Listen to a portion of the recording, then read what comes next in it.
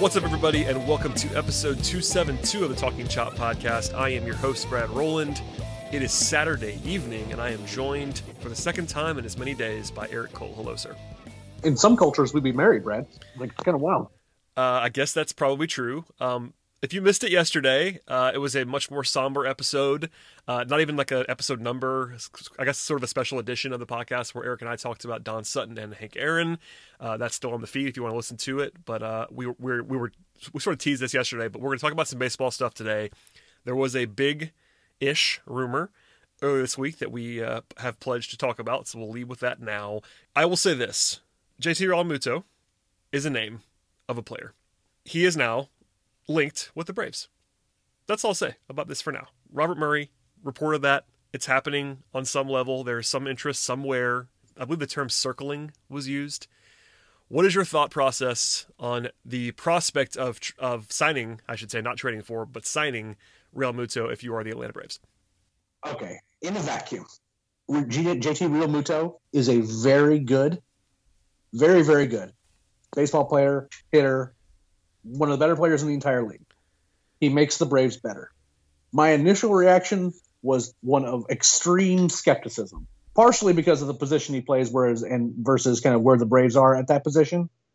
I mean, look, Travis d'Arnaud is not going to be the guy that's going to block JT Realmuto from being on your roster, but like, is that really the move they would be making? And more importantly, it just doesn't seem like the MO of any Braves transaction to have a leak come out like that, which makes me think that this felt more like an agent leak that was trying to create more of a market for Realmuto. And maybe the Braves said, yeah, you can put our name out there or something like that because there's a relationship there and they don't mind making the Phillies pay more. Now, there's a lot of ways roster-wise to make JT Realmuto fit on your roster. And one of them is just, to put d'Arnaud or whoever, just add DH and just kind of live with whoever there. And I mean, the team is just better with him on it, right? You have him a catcher, all of a sudden you have him kind of controlling the running game. And I think that he's he could be a middle of the order bat that at least services what you want. And, he's just an all around very good player. And I think that he'd make the team better. And I think everyone should be excited about the prospect about, the Braves being in on him potentially. I'm just skeptical as to how in on him they are. Yeah, that's basically what I think as well. And it's worth saying, for a long time on this podcast, if people were listening back then, Realmuto was a topic frequently as a trade target. It came up for a long time. Then it kind of went away because he got traded and not to the Braves, and it's been quiet ever since. Now he's a free agent. He is one of the best players on the market, full stop. Maybe the best player on the market remaining still overall. But like you said, he is a catcher. Catcher's not a weakness for the Braves right now. That goes without saying. We understand that. You could certainly argue, and I might even do this, that Realmuto is good enough where if he actually is available to you at what you deem to be a reasonable cost, and that's a question that I'll also ask you in a second, what the actual reasonable cost would be, then you just do it anyway and figure it out later. Like d'Arnaud could be moved if you needed to. He could maybe go to the outfield. One of these guys plays some outfield occasionally if they needed to do that, etc. And catcher, famously, is a position where a guy is not going to play 158 of the 162. Like, there's some flexibility there, potentially. But if you're not familiar with Realmuto a ton, other than just knowing that he's good, this is a guy who, for the last 5 seasons, has been like a top 25 player in baseball, basically, over a 5-season period, and essentially the best catcher or the second best catcher, depending on how you feel about Yasmani Grandal and framing stats. Either 1A or 1B best catcher in the league for a half decade now. And he is getting a little bit older. He'll be 30 pretty soon, but this is an elite player. And that's not a word that I throw around cautiously. It is a word that I throw around cautiously. He is elite. He's fantastic. And the thing is, it's going to cost a lot of money. So before I throw it back to you, I'll just say this. The Phillies have reportedly offered him 5 years for more than $100 million total. That's a lot of money. That'd be a deal the Braves have not given out under the Anthopoulos regime. So it would be a groundbreaking move if they made it. And like you said, the Braves don't usually leak, so it is certainly an eyebrow raiser. But now that we've said all of that, let's dive into it a little bit more here. So, Eric, before we get any further here, what is the number, if you have one in your head, where you would be okay with, context aside, you wake up tomorrow morning and the Braves gave Realmuto blank contract? what is the number where you would not be upset about it? Like, how big of the number actually is it? So I have a reasonably high amount of confidence that the designated hitter is coming to the National League in the next collective bargaining agreement. My feelings will change about any sort of deal drastically if that is not true. Because again, the idea of even as a guy like Realmuto as he ages, because he's already hit 30, the idea of being able to give him days at DH and give him some more time off, that's appealing to me, especially when you have two young catchers in Langoliers and Contreras kind of behind him, to where if you need to give those guys more playing time, you have guys in place that can make a system like that work, right? The problem I have is the years. I think that $25 million per year is about where I'd feel okay. After that, I'd start just getting a little bit spooked just by the age, the position. Catchers typically just don't age that well. Even if they stop playing catcher, even if they stop playing catcher, their knees were still playing catcher for the first 8-9 seasons of their career, and that limits a lot of things about them. And one of the benefits to having Real Muto is being able to have him playing behind the plate because of his arm. And you do wonder how long if he can stick there for that fourth or fifth year. You wonder a little bit. I mean, this is a very, very good baseball player, so I don't want to overstate that. But once you get above $25 million a year, maybe you do a 4-year with a fifth-year option or something like that at that. So maybe all told, maybe 5 years, $125 million. That might be the absolute cap of it, of where I'd be okay. After that, I'd start being really they better know something that they better know exactly what they're getting out of him, and because that's a lot of money to be outlaying on him. And one thing we haven't heard much about is what's going on with Freddie Freeman's extension. Yep. We've heard nothing about it, which is a financial consideration that I think matters significantly more than the idea of signing JT Realmuto. I still like the idea of re-signing Ozuna over giving him a 3-year or maybe even a 4-year deal than I would signing Realmuto, I think, just because I think that overall, where you're spending your dollars versus where your roster is right now, that makes the most sense to me. But make no mistake, Realmuto makes this team better. But there's certainly a limit, I think, in my mind as to how much I'd be willing to give them. And there should be. I mean, we are not, on this podcast in general, afraid of giving out money, and it's not our money. Yeah. That's worth saying. I don't know. The catcher thing is scary. And I agree with you. You have to have some confidence that you can use the universal DH at some point in the near future, or you just cannot give out a deal like this to a catcher, especially when, the natural position for a catcher to go to when they can't catch every day is first base, and you have a first baseman that is that's your franchise guy. So Realmuto's playing first base during his contract. We have other problems because that means Freddie isn't. Right, and that's what I mean. So just simply put, you need to have some DH confidence. It doesn't have to be this year necessarily for Realmuto. That would probably help things, but it's got to come into play. And if not, you can't give out 5 years and 9 figures, I don't think, realistically, to a catcher who's going to be 30 when you sign him. Now, there's the other factor of d'Arnaud. So let's do that now. d'Arnaud is good. He was very good this season. He was a top 10 catcher in the league this season. He hit the crap out of the ball. He's always been talented, sort of had a little breakout in Atlanta.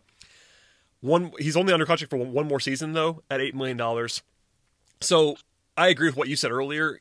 Just having d'Arnaud on the roster is not enough to dissuade you from signing JT Realmuto, who is better than d'Arnaud. Oh, by a lot.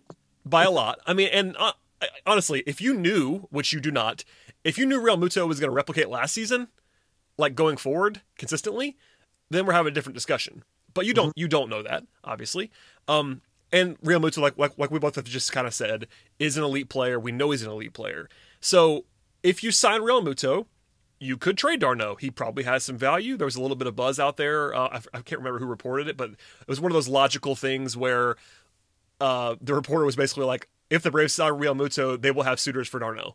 And which isn't groundbreaking because he's a good player, but that's probably plan A if it's me. If you were to sign Realmuto, and that's a big if, again, giant if, but if you're going to sign him, I think plan A would have to be, in my mind, to trade d'Arnaud for something. If you couldn't do that and if you could not get fair value in return, there is a world in which you just go in and say, look, we're going to now have, hopefully, if barring injury, we're going to have 162 of elite catcher play. which is something that no other team has in the league, basically. No. And then you fill in around that. Like maybe you try to, if you have the DH this year, those guys can play some DH. Maybe you try one of those guys in left field occasionally. There's lots of stuff you can do to get creative, but it's kind of overkill at the end of the day to have both of them on the roster, even for one season. If you have the DH, it's a little bit easier to swallow. But if you don't have the DH, it's really, really hard to justify having Real Muto and d'Arnaud on the same team. There's an efficiency thing, right? Like, and it's not. I mean, like, there's worse problems to have, to be sure. But when you don't have a left fielder and third base is kind of, with Austin Riley is a bit of a question. I mean, is this really where you want to be spending your resources? If you think that that's just the best bat you're going to be able to get, I mean, because you don't think you can get Ozuna or you don't want Ozuna for whatever reason. I mean, it's different. You know what I mean? Like maybe there's some weird considerations, and I'm interested to see what those roster permutations would look like. I would agree with you that they'd probably have to trade away d'Arnaud. And there's a few roster pieces, frankly, that there's going to have to be a certain amount of trimming that needs to happen. Well, if you're the Yankees, you can get away with having your second catcher make $8 million. But if you're the Braves with their payroll, just realistically, even if you want to just dominate a catcher, that's a lot of money for your backup catcher. It's just a lot. Even if d'Arnaud is worth that. D'Arnaud's worth that money. He in a vacuum, he is worth $8 million this year or more. Absolutely. And this is especially true without the DH in place. By the way, January 23rd, we have no idea if the DH is going to be in place. Ugh. And that is terrible. Yeah, this is our eighth. I think this is eighth podcast in a row that we've done this rant, but it's still absolutely applicable. Like, it's brutal, man. It really is. It's terrible. I mean, look, we don't have any idea about health protocols. We don't even know when the season's going to start. They're not there's not even we have heard nothing about what the rules that are going to be in place. We don't know if they're going to keep all the rule changes from last year in place. If those things are settled, nothing. They just decided, they're going to send guys to spring training and then hope for the best. With all these guys on the free agent market and without the rules even in place for how to play the game. It's a joke. It's bad. Let's talk about this one more time. There's another angle to this that I've heard discussed, and I think it's reasonable to discuss it. But there's the stick one of them in left field angle that I've heard, and it's more nuanced than that, I will say. But here's the thing about both Real Muto and d'Arnaud, but especially about Real Muto. He's a good hitter, and this is something that I want to address. Even if he was not a catcher, he's been a top 50-ish hitter in baseball for the last 3 seasons. Even if you stuck him at first base, he would be an above-average hitter. So I'm not saying this is only about him catching. But if Real Muto was not a catcher, if he was just playing an outfield position, his bat would not look quite as good as it does. So if you're paying him 20 plus, we'll say 25-ish, probably $1 million, he needs to be catching for at least the beginning of that contract. Just because in left field, he might actually be all right. He's a pretty good athlete. He might be able to. Left field's pretty easy to play, all things considered. It might not be easy everywhere. And that arm might be interesting out there. I'm just he's got a big arm, and I'm not saying he couldn't do it. So don't get me wrong. I actually think that this is a topic on Twitter that I know you and I both talked about and replied to. I think he actually might be better than Ozuna in left field if you gave him a little bit of time to learn how to do that. I was gonna say I'm not right away. I don't because no. Just throw anyone out there and do but that. Also, that isn't the baseline you want. Better than Ozuna is not a huge win. So all that to say, I personally, and I want to know what you think about this too, I personally would not want to sign Real Muto to the deal that you have to give him and then not have him be your primary catcher. Could he play left field in a pinch or something? Sure. And DH is a little bit different, but you're paying the premium for him to catch. And I think that I get that maybe you want to have d'Arnaud in the lineup as well, and there is the whole thing about maybe Real Muto is just the best bat you can get, like you just referenced. But at the end of the day, you're paying him that much money because he is a catcher that can also hit like that. I'll say this. I would rather pay Marcell Ozuna what it's going to cost to sign him and have him play left field versus pay Real Muto what it's going to have to cost. You see what I'm saying? Ozuna's a better hitter. I think honestly, if we're for left field, it's not that's or the DH for that matter. Here's my thing. Here, answer me this, Eric. Ignore defense altogether. Yeah. Bat only for the next 3 seasons. Who would you rather have, Ozuna or Real Muto? Ozuna. Me too. So if it goes back to the same thing. If your plan is to DH one of these guys, And I guess if it's I guess if you sign him and keep Darno, maybe you're going to have Darno DH some next year if you're allowed to have the DH spot. But guess what? Travis Darno is not like going to be an awesome DH. He might be solid, but it's the same thing. Like, he's a good hitter for a catcher, but a good hitting catcher is not going to be like a plus DH for you. He's not Marcell Ozuna at the plate. I know he was really good this last year, but baseline wise, like, he's not that good at the plate, except for when he's catching. Yeah. I mean, 100%. And again, like, the decision this has to be made one way or the other. Because if they're not having the DH in the NL, then like other decisions need to be made about what do you think is worth it for Marcell, to have on your roster and all that. But if we're talking about like weird options like left field or DH or anything like that, I'm with you. Like, I think that if you're signing Real Muto, you're signing him to be your primary catcher because that's what you're paying for. Yep. If not, you don't. There are far better uses of that money, and certainly more efficient uses in terms of what kind of stats you're looking for out of your lineup than doing that. It's just true. Could you make lineups that would be better than they would now with Real Muto and Darno on your roster? Sure, but it's. I mean, right now you're playing Ender Inciarte in left field every day, so. Hey, Nick Markakis is on the free agent market. Okay, I'm just saying on your roster, and we'll come back to this later on when we talk about the roster a little bit later on the podcast. But right now, your starting left fielder is Ender, like on the current signed roster. So congratulations to everyone on that. Just saying. Did you hear Snitker talking about Ender? I did hear that. Yes. Yeah. So please share with people. Yes. Like, he was like glowing and effusive in his praise of Pache and what he did coming up, and then he thought that the bat was a lot better than what he thought it was going to be, etc. And as soon as Ender's name came up, he's like, "Well, he's going to come into camp and compete for a spot." I don't know what else to say about it other than that. I mean, it's honestly, it was one of those things where that's basically like. I was going to say, Snicker is a player's manager. Everyone loves Snit, and that is kind of revealing, like you said. Like, Snit didn't like crap on Ender. But the fact that he just kind of gave that spiel tells you all you need to know about that situation. But regardless, I guess the last thing on Real Muto before we move on and take a break and talk about some other stuff, there's no real reporting on this beyond. And by the way, I do trust Robert Murray, who reported this the first time, is a good reporter. I'm sure he heard that somewhere. I'm sure it's real reporting. But in terms of the Braves angle on this, the beat guys, like, no one, actually, I will say Bowman was actually pretty inviting about it. And what he wrote about it, like, he was pretty open to it being real. Nothing like definitive. DOB was more dismissive, I will say, but he did note that I thought was kind of never leaks and all that stuff. So we'll see. The one thing that I want to just say out loud is that there's basically everyone agrees that Anthopoulos likes Real Muto. Well, that's worth pointing out. He'd be crazy not to like him, right? Like, well, yes, but I mean, like, actual like buzz about the fact that he seems to be high on Real Muto. Like, everyone knows he's good, but the one thing that everyone from Atlanta guys to national guys has kind of said is that Anthopoulos is thought to like Real Muto, like, specifically. So, I don't know. We'll see. It would not look.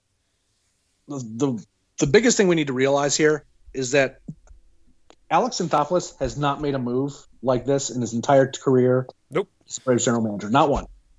He made some fairly high profile moves when he was with the Blue Jays. That's a real thing, but that's not his modus operandi as the Braves GM. I will say though that going after Real Muto has a lot of moving parts potentially for the Braves roster wise. And if he feels like he could line up trades with maybe with catching prospects and or Darno to kind of like free up that spot, and maybe moving Ender to move some money around too. Like, if you need to do all those things, it would make sense that if he was to make that move, it would be a late in the offseason move for him. Yeah, I mean, I don't know. There's a whole angle about. Okay, let's say this is not going to happen, I don't think, but let's say Sunday morning the Braves announce that they have signed Real Muto, and that's the move they announce tomorrow morning. Doesn't that like lessen your leverage on Darno? Like, if your plan was to trade Darno, I think you got to kind of figure that out a little bit before you actually put pen to paper with Real Muto. Not that you have to make the deal already, but if teams know that you kind of have to trade the guy, doesn't your leverage go down a little bit just naturally? Maybe not a ton. You can still trade him, but I don't know. It's kind of a weird alignment you have to do as a front office there. I think the teams that are trading for a catcher in February have a certain amount of lost leverage already on their own end. Does that make sense? That's probably true. But I mean, I think especially in regular life, I would agree with you. But we've been talking about this for a long time. It's not like teams have done anything this winter so far. There's like 5 teams that have done stuff, and everybody else has done nothing. So yeah, the Padres have basically eaten up all. The Padres, the White Sox did some stuff. But yeah, it's been, and now the Blue Jays are getting ramped up, as we'll talk about in a second. But yeah, it's not like there's been this, crazy inertia. But yeah, I'm with you. I think that's a good point.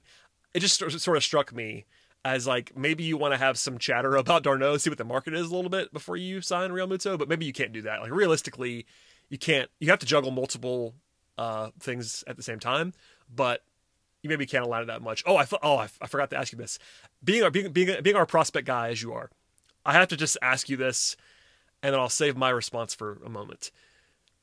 Broadly speaking, Eric, would you consider the fact that the Braves have Contreras and Langeliers in the organization when considering whether to sign Real Muto?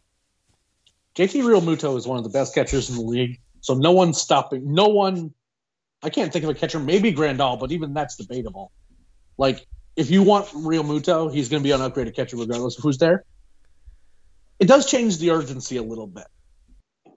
And if you think he's the best guy for your organization, that's one question. But if you feel like you just don't have a catcher, like there is a different calculus there, if that makes any sense. Like you just don't have anyone. Like right now, the Braves don't have a left fielder. Right now, Ender Inciarte. It is different upgrading Ender Inciarte in left field than Travis d'Arnaud at catcher, right?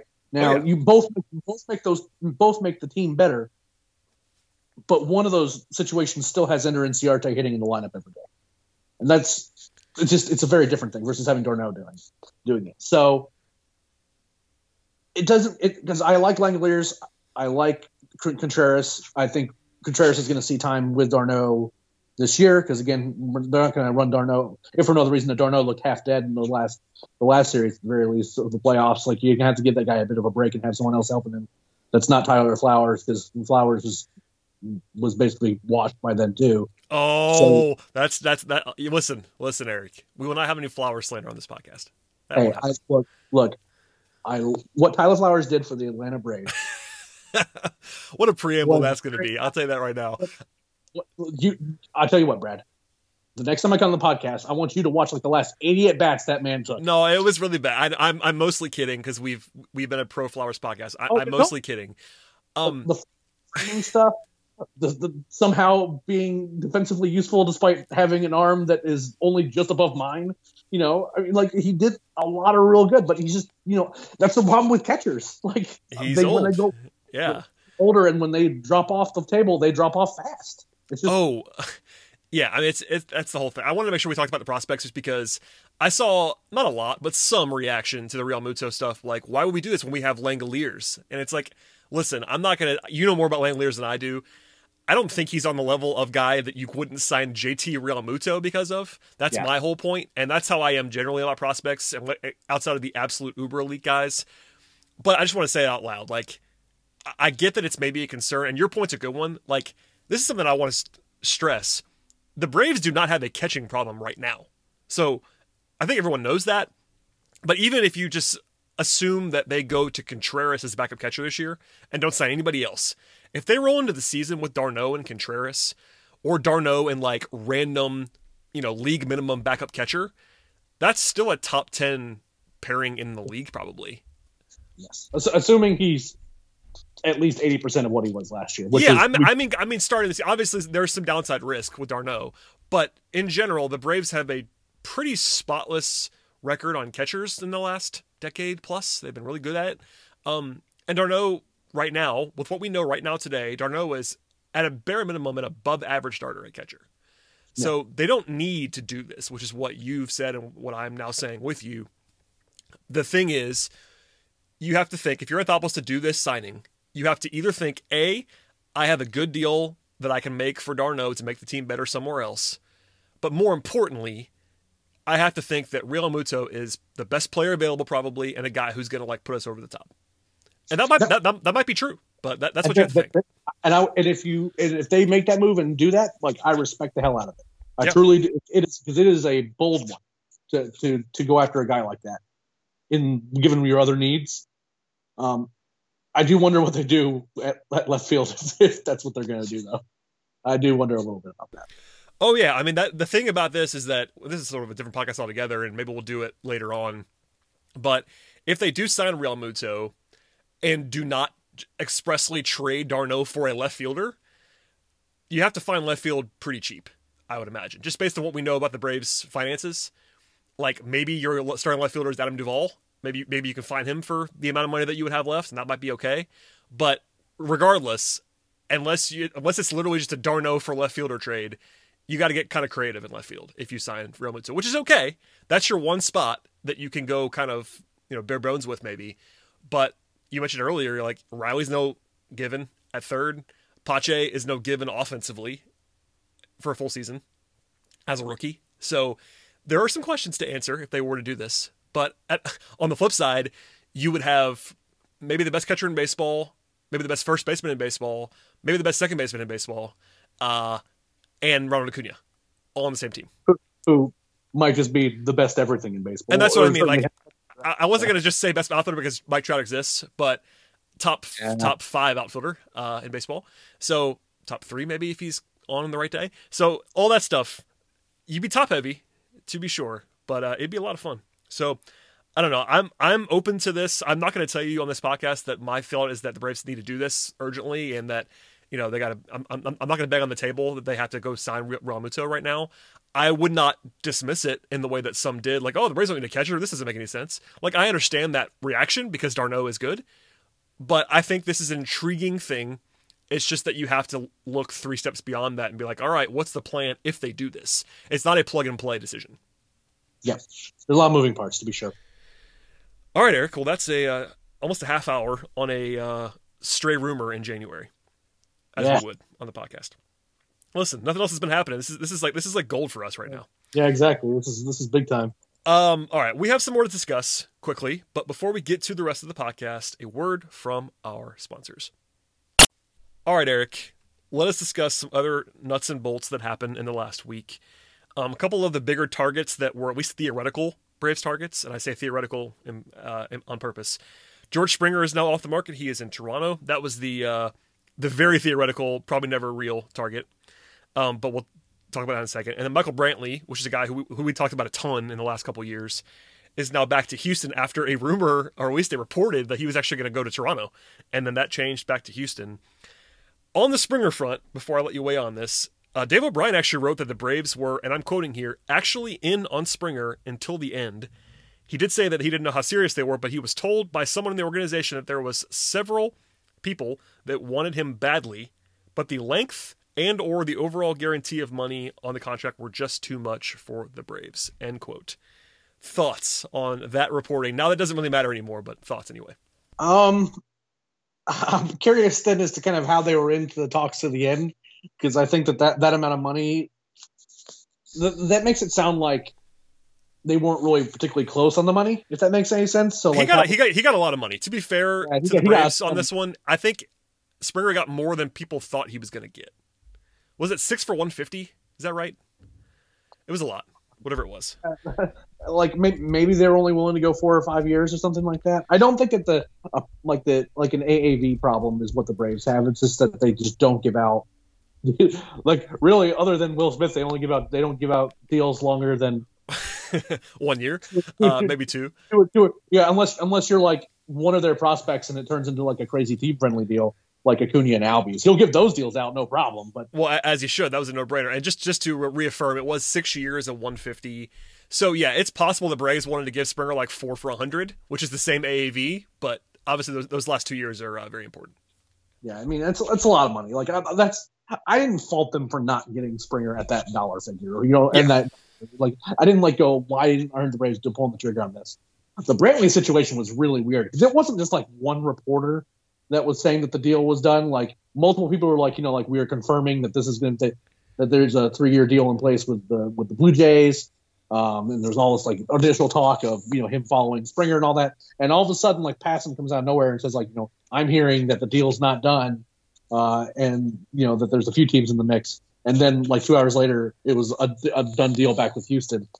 So that was a strange situation. I really like Michael Brantley. I like him more if a DH is in place because again defensively he's a little bit uninspiring in left field, but if you look at Brantley's numbers over the last few years. That guy can just flat out hit. He's so good. He's so good. Really. Like, I agree with you on the DH thing. Like, you don't want him in left field every day if you can help it. But so maybe that was the sticking point for the Braves, or maybe they just didn't love him overall. But that's a very reasonable contract for what he has been. Like, I know he's a little bit older, but that guy can rake. It's like, to your point, he's very good. And contracts with teams in Texas when there's no income tax and stuff like those dollars are worth more there than they are in a lot of other states. So that's worth factoring into things, but he is much better than I think he's given credit for. Agreed. And obviously Houston losing Springer is a big blow for them, but them getting Brantley back. I mean, again, not a perfect fit. Combined with not being able to play left field every day, or at least you don't necessarily want to. And him being a lefty bat, maybe you want to be able to go left, right, down the order like they had been. I don't care about that at all. I mean, yeah, I know it's preferable to have the right-handed bat, but like I've seen a lot of people talk about that, like that was the reason. And it's like, come on.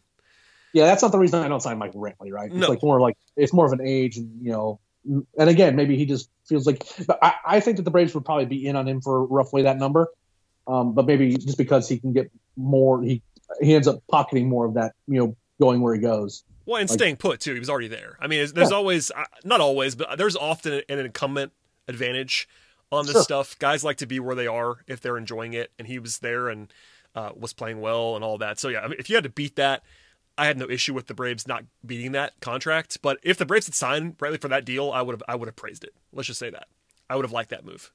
Yeah, I'm not sure if they were even in on that one. That one I'm not seeing any reporting on. But overall, I'm not upset about Springer either. Like you said, I guess it's kind of encouraging that the Braves were in on him if they actually were. I tend to always have my guard up on that kind of stuff. But when DOB seemed surprised to be writing what he was writing, if that makes sense. In the way that he was tweeting it, the way that he wrote it, it was like he was surprised that they actually were, but he believes it, if that makes sense. So, again, a little bit skeptical that when the final dollar and year figure was 6 years and $100 that like at the end of the talks, the Braves were still at the table. Maybe it was like a higher AAV but lower contract, and Springer was winning that. That's possible, but I don't think that the Braves were ever like in that 5-6 year range. I agree with you on that in general. I will be surprised when the Braves finally do a deal like that. I will be surprised. If it's not for Freeman doesn't count. Anybody else, I'll be surprised. Okay, other semi-news. John Heyman, arch nemesis of the podcast, who I do not enjoy, but alas, John Heyman. He wrote or tweeted maybe that the Braves are at least perusing the closer market. That's the way that he put it. Not a huge surprise there. Obviously, the Braves have a pretty good bullpen already, but they are set to, at least right now, lose Melanson, lose Green, etc. So maybe they will sign someone else in the bullpen, as we've been discussing. And apparently they checked in, that was the wording from Heyman, on Liam Hendricks and Kirby Yates before they signed elsewhere. Maybe it's just Melanson or whatever, but I've been on this train for a while that the Braves need one more arm in the bullpen. I believe that. But what'd you make of that little nugget from Heyman? I mean, I think if you're looking to sign a bullpen arm, you at least check in on the best arms to see if they're willing to take either like a 1 year deal, which the Braves, I mean, I want everyone to find something that they love as much as AA loves giving 1 year deals to people. So maybe he's just checking in on all these guys, and that's what the reporting is. Yep. And you want to see if you can get the best of the best if you can. Has Heyman done something that has pissed us off recently? I mean, I know he's generally. No, I've gotten into it with Heyman a few times on Twitter, and he doesn't like me very much, which is fine. I got the almighty like blog boy thing for Heyman at one point. Just like it says the former chief writer at fanrag.com. Okay. Well, right. It's, I'm not a fan. He does break things on occasion. I'm not saying that he's not as bad as some others that we won't talk about. Heyman does have some sources, but he's not my favorite, let's just say. Okay. Alas, that probably is real to some degree. The Braves should be checking on relievers. I've long thought Melanson just makes too much sense to bring back. I think I'm not saying it's going to happen, but man, like with him not having a huge market, like just bring back Melanson. Snit loves him. He's pretty solid. You don't have to use him as a closer all the time if you don't want to, but like give Melanson, $8 million or whatever, and let's go. I don't know. Yeah, see, I don't know about giving him that much money. I guess that's $6 million, whatever it is. Pick a number that makes sense to you. If it's 1 year, you can pay a little bit more, maybe. I don't know. It's fine. I'm not saying that's going to blow you away, but he's still solid. He's not great, but he's a solid late. I have no problem. I wouldn't have any problems with them bringing Shane Green back either. But the problem is, I think Shane Green wants to get paid like a premier closer. And Shane Green, they just stopped kind of using Shane Green at the end of the season. Yeah. So I feel like maybe there's something there, but they just don't love Shane Green. I don't know. I'm not reporting that, but if you look at the usage, we talked about it in the playoffs a lot. Like they just kind of treated Shane Green like a guy, and I'm not sure what happened there, but they did at the end of the season. I mean, there was certainly some times where he kind of pitched like just a guy too. So true. Like when he first got to the Braves, and then there was like a little stretch towards the end of the season where he wasn't great. I mean, in the playoffs he pitched pretty well, particularly against the Dodgers. He kind of like had a couple decent moments. So I don't really. I agree that's kind of a weird situation, but again, I feel like that there's options available to the Braves, and I don't fault them at all for checking in on a lot of these kind of the premier arms just to see if they could get them on a rate that they're happy with. But overall, And somebody probably will sign. I mean, the thing is of how weird the market is this year, the Braves can probably get a guy that is too good to sign the contract that they're actually going to get him for, if that makes sense. Like, they could probably get one of these guys, whether it be Melanson or somebody outside the organization, to sign the 1 year, $5 million contract when they're actually worth more than that because of the Braves being a contending team. Atlanta's a market that's pretty desirable for some folks. All that stuff. Maybe this guy wants to hit a market next offseason. Like, yep. And the Braves have had some pretty good success with arms in the bullpen. Like, if you want to just kind of have your pillow contract signed for a year and get back out there, all the guys that the Braves have been acquiring via trade or signings have done pretty well in Atlanta, which is sometimes anecdotal, but it has happened. Like, Martin pitched well in Atlanta when they got him. Melanson pitched well in Atlanta when they got him. Smith, not so much last year, but I think he'll still be good moving forward. So there's a track record there that people might be drawn to in Atlanta. Yeah, absolutely. Well, we'll see kind of how that ultimately plays out. I mean, I guess what's kind of wild to me is that pitchers and catchers aren't that far from reporting, and we're a month away or so, maybe even less at this point. So crazy. It's kind of wild.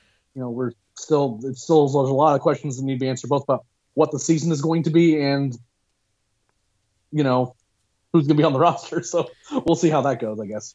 Yeah, and by the way, to that end about the roster, the Braves actually made 2 waiver claims over the weekend. They picked up a pitcher in Victor, I believe it's Arano, I'm not sure how to say it. And then an outfielder in Kyle Garlick, both from the Phillies, off waivers. And with those moves, the 40-man roster is now technically full, which people were talking about like that matters a lot. And I don't think it really does, because the 40-man roster also includes guys like Abraham Almonte and Jack Mayfield. So they could move on from some guys if they needed to, if they need to create some space, and they probably will. There are a few people on the 40-man roster currently that would not be missed if they were no longer on it. Well, and I mean, Ender's still on. They got spots. My only point, without having to pick on anybody in particular, they have spots if they need them, so I wouldn't worry too much about the 40-man roster. At any rate, Arano is a more of a reliever type. He'll be 26. Actually has good numbers in the major leagues, sub-3 ERA in 74 innings, but he had elbow surgery in 2019 and then missed last year with a shoulder issue. So that's obviously sort of a buy low on some talent. He has been pretty good, like I said, but obviously some injury questions there. Garlick will be 29 years old and has less than 100 plate appearances in the majors. But he was with the Dodgers for a long time. So I don't know anything about either one of these guys, to be honest, other than their Fangraphs page. So I'm not going to bring you any real analysis here. But with Garlick, I will just say this. Not being able to crack the Dodgers outfield is not an indictment that you're awful. They've been loaded the entire time. So I'm not saying he's going to be good, but the fact that he was with the Dodgers makes me think it's a little bit more interesting than if he was somewhere else, if that makes sense. He's still 29 with no market, I would imagine, but maybe he could be your 5th outfielder. I don't know. We'll see. Yeah, I mean, he could be an interesting bat for maybe a bench piece too. Like that's another potential option as your backup outfielder, not maybe even as good as a 4th. I'm a little bit suspicious, being that while not being able to crack the Dodgers outfield is certainly not an indictment. Not being able to crack the Phillies outfield gets a little bit dicier, because I think that they were certainly running some interesting names out there, at times. So I wonder. Yeah, I feel like last year is like such an outlier that I don't want to pile on too much, but it's a good point. I mean, he was only there last year. He did play in 12 games. He didn't hit well in a small sample size, but he has good minor league numbers. I mean, you know that stuff more than I do, but yeah, the numbers that I worry a lot about with Dodgers, a lot of players, particularly the Dodgers, because they have guys who put up really good numbers and they trade them away and they end up not doing anything. I think that they know between the Texas League and the Pacific Coast League, those are two very hitter-friendly leagues, and I think the Dodgers have some sort of witchcraft / data-driven approach that they can tell which of all these guys who are performing well statistically, like where it's real and where it's like league-driven. Because it seems like whoever they trade away doesn't end up doing anything, and then the guys they keep end up, obviously being really good. So I'm a little bit skeptical.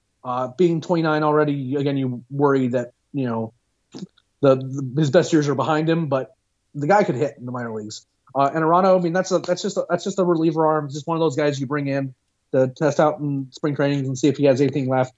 Coming off a pair of injuries like that, you wonder, is the velocity there, is the command there, and we just won't know that stuff until they're actually throwing games in spring training. So overall, like again, these moves are fine, but the people who are like now the 40-man roster is full, they'll have to do so much to actually have to free up a spot for new additions, and that's just not the case. It's just not. The Braves would have a list of 3 guys that they're willing to drop immediately if they find pieces that they like better. So yeah, no concerns there. But again, no real insight for me on either one of these guys, but the numbers are interesting enough where they're not like just complete filler. There's a chance that one or both of these guys makes the team. I'm not going to tell you that that's likely, but they're at least major league potential options that the Braves added. So it would have qualified as news that we would have actually led with.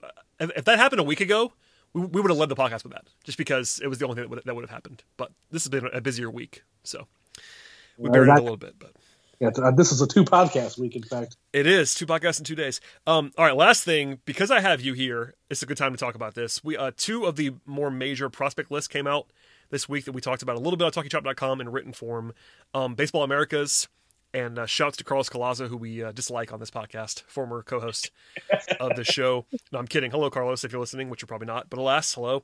And then Baseball Prospectus came out. So I will let you compare and contrast these to our own list. But BA had 3 Braves in the top 100, which is a pretty modest number, but all 3 were in the top 32.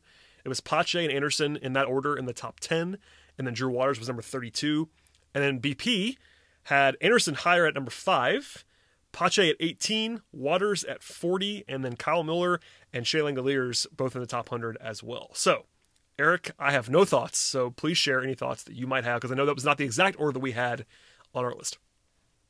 So a few things. One, the people that were getting mad about Christian Pache at 7 and Ian Anderson at 8 on BA's list fundamentally don't understand that there is not much difference between 2 players right next to each other in a top 100 that multiple people have input in. Wait, why was that? Wait. What was the issue? I'm actually asking. People thought it should have been flipped. I mean, and they thought, okay. They thought, I mean, what? No, that's it's it, one right? spot. What are we talking about here? Yeah, they're saying Ian, Pache's way worse than Ian, et cetera, et cetera. And I'm just like, there's really well, one's a pitcher. That's the thing. Am I crazy? I mean, I am more of a novice on this. Obviously, I always admit this. I listen to you guys.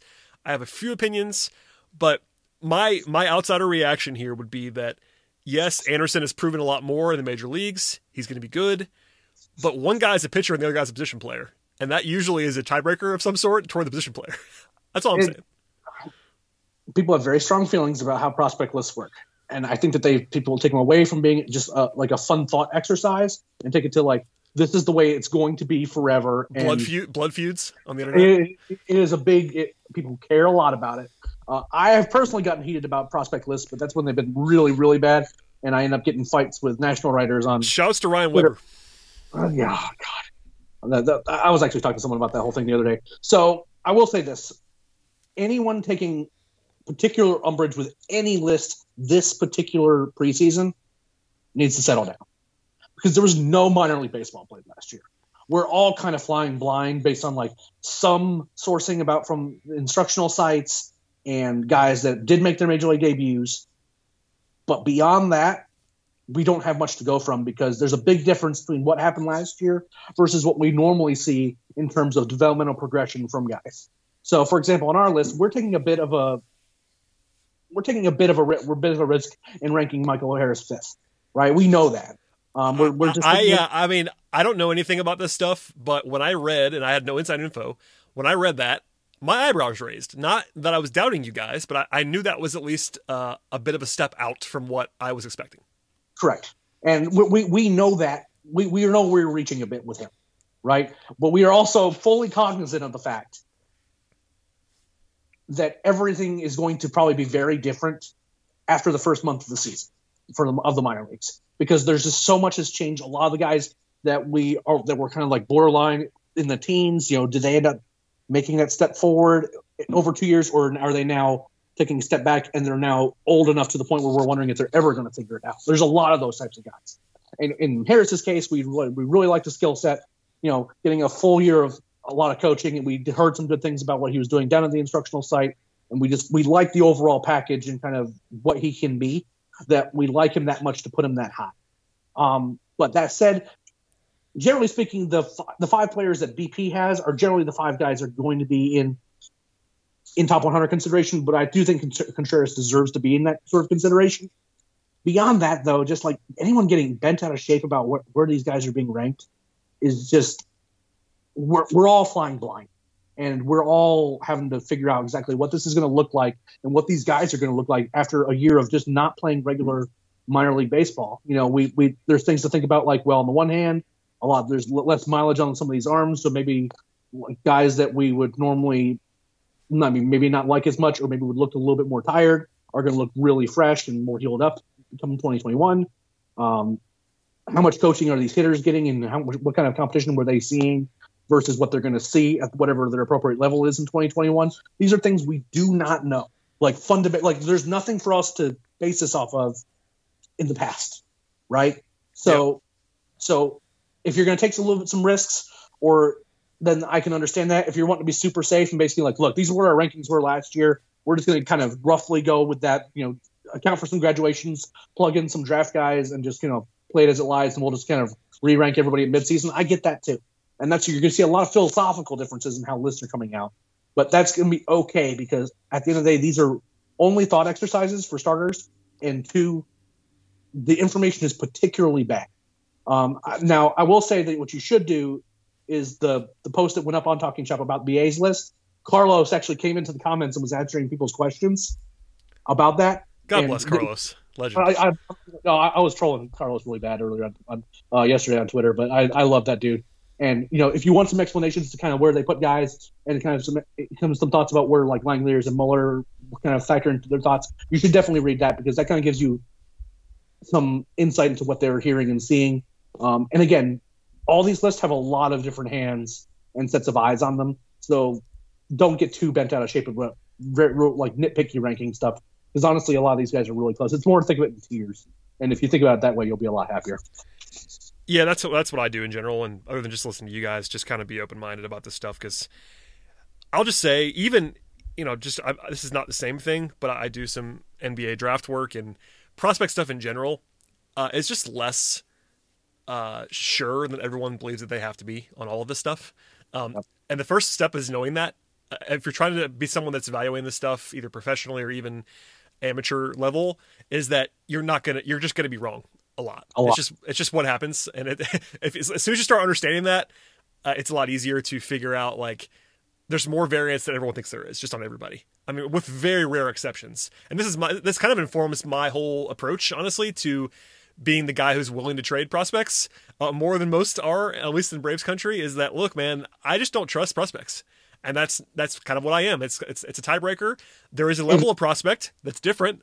And recently that guy was Ronald Acuna, who I was like, all right, everyone says this guy is as good as he's supposed to be. Don't trade that guy. But everyone that's like on the level below that or below, I'm not saying you trade them all, but if I can get a star, I'm going to trade those guys just in general. So that's just kind of the way I think about it. People disagree. You're more of a prospect guy, and that's what you do. So, I will put it this way. Look at baseball. Baseball America is the top 100 that I have the most respect for, just because I know how much work those guys do, how much minor league baseball those guys are watching, and how much thought they put into their lists. I don't always agree with their lists, but I always respect the process. Go look at the top 25 from the last 5 years of the top 100 prospects list they put out. Look at the top 25 and figure out how many of those guys are even remotely decent baseball players. I mean, like, it's kind of sad. Like, if you really think about it that way, I mean, they've had some guys who, like, they were really high on, and it just didn't happen. And because the major leagues eats up it, the smart bet is to bet against prospects. If you're just purely statistical, the smart bet is that that guys aren't going to work out, especially beyond the like absolute uber elite guys. Because those guys don't bust as often, obviously, because that's why they're up there. Like like now it's Wander Franco, right? Is the guy everyone thinks is that guy. Or one of the guys anyway. And those guys bust obviously a lot less. They still bust on occasion, but there's a level. And I guess Pache is the most recent example with the Braves. Like, the question is, which level is he on? Is he on that incredible level of where Acuna was, where he's just like cannot move this guy under any circumstances, or is he the next level down? And I defer to you on that stuff, but it's always interesting to me. Well, I feel safe in saying that Christian Pache is not on the same level as Ronald Acuna as a prospect. Well, you know what I mean, though. Like, even just the tier and the safety and whether you trade that guy under any circumstances, because the Braves were never trading Ronald Acuna. It was never happening. They were not trading him for any reasonable thing. Teams were asking about Ronald Acuna, and like again, this is when I was getting mad when Ronnie was in the lower minors, and we were getting made fun of for how high we were ranking him. And I'm like, you don't understand. Teams are asking about trading for him when he was in rookie ball. That never happens. They're never like, hey, can we get that guy? That, like, because again, rookie ball is not indicative, but he was so good, and everyone kind of could see that he could be special, that he was being targeted before he ever saw a full season. And I don't think that's the case with Pache, right? Like, this is coming from someone who loves Pache. Sure. Just, I mean, like, if there are trades where I would trade away Christian Pache, it's but you don't trade him away for like a reliever. You know what I mean? It had to be for a real thing. Yeah, that's what I mean too. I'm not trying to give anybody away in general, but like Riley's a recent example too, where I was always kind of like, guys, if a deal comes along and you got to trade someone like Riley, you just do it, and he might burn you, and that's fine. There's always risk, but it's just. I would have traded Austin Riley in those JT Realmuto rumors. Like, Austin Riley would have been gone. Well, that was one of those things that we talked about at the time. Like, look. He was not their number one prospect, but he was in their top 5, and it's like, all right, this is a guy that people are going to ask about. They're going to want in a trade, and Braves fans were split, and I totally get it. Like, it's just philosophical on some level with a lot of these prospects and how you feel about them and what you're willing to include, and obviously you want your team to get a better deal than is going to happen probably. So that's how you end up with lots of lowball offers that you want to have happen. But if you try to be realistic, the trade deals. The trade proposals I was seeing for the last year of Francisco Lindor that involved Ender Inciarte's contract made me fall on the floor laughing. I saw one without naming who it was. I saw one that was for Ramirez for the Indians, who's an uber elite player as well, like a top 10, 15 guy in the league on a good contract, and it was like headlined by Langoliers, and I'm like, that's not going to get it done, man. I'm sorry. I saw that one too. I know what you're talking about. Regardless, Eric, I want to at least get that. I mean, I usually just let prospect stuff go to Road to Atlanta, and I know you guys will have more content coming. And by the way, if you've not read the prospect list, it's time to do that. You're long overdue. Read the work that Eric and everybody did on those lists. I'll say that they're always fantastic because they are. But I wanted to catch up a little bit with you. I usually try to let that stuff go to you guys at Road to Atlanta because I have no idea what I'm talking about, but you're here, so. I like talking all things baseball with you, Brad. And more importantly, I just haven't for those who aren't aware, my wife tested positive for COVID. She's sick. She's okay, but she's sick. And, that with the quarantine stuff and, that and I had to go out of town unexpectedly too. It kind of it's been a little weird the last week and a half, but the Road to Atlanta retrospective on that list is still happening. Just kind of get my stuff in order on this end. It's coming. So subscribe to this podcast. And if you do, you will get that Road to Atlanta podcast and every other one on the same feed. So it's 2 for the price of 1, which is actually $0. All that we ask is positive reviews if you like to leave those. If you like the podcast, on Apple especially, 5 stars, nice comments, all that stuff. Subscribe, tell your friends, and then support the written content at talkingchop.com. Eric and Chris Willis and Scott, and I write ever so occasionally at this point, but Ivan and everybody that does great work on the site, support them as well. Click around, listen, read, comment, all that stuff. So thank you for all of your support, everyone. Eric, thank you, my friend. If you have anything else to say, please say it, and if not, we'll get out of here. Go Blue. Go Blue indeed. Shout out to Jesse Franklin, who was underranked on Road to Atlanta and the prospect list. We'll come back to that later on. We'll do a whole special edition on Jesse Franklin. But no, thank you, Eric, for joining me. And I have no idea when we'll be back again on the podcast. If there's a move, we will come back to address it. I know it's sort of a weird Saturday night podcast, but tomorrow is both the NFL championship games and the Hawks play, so I needed to record Saturday night, so Eric jumped in with me. But we'll be back pretty soon, so stay tuned, subscribe, and we'll see you next time.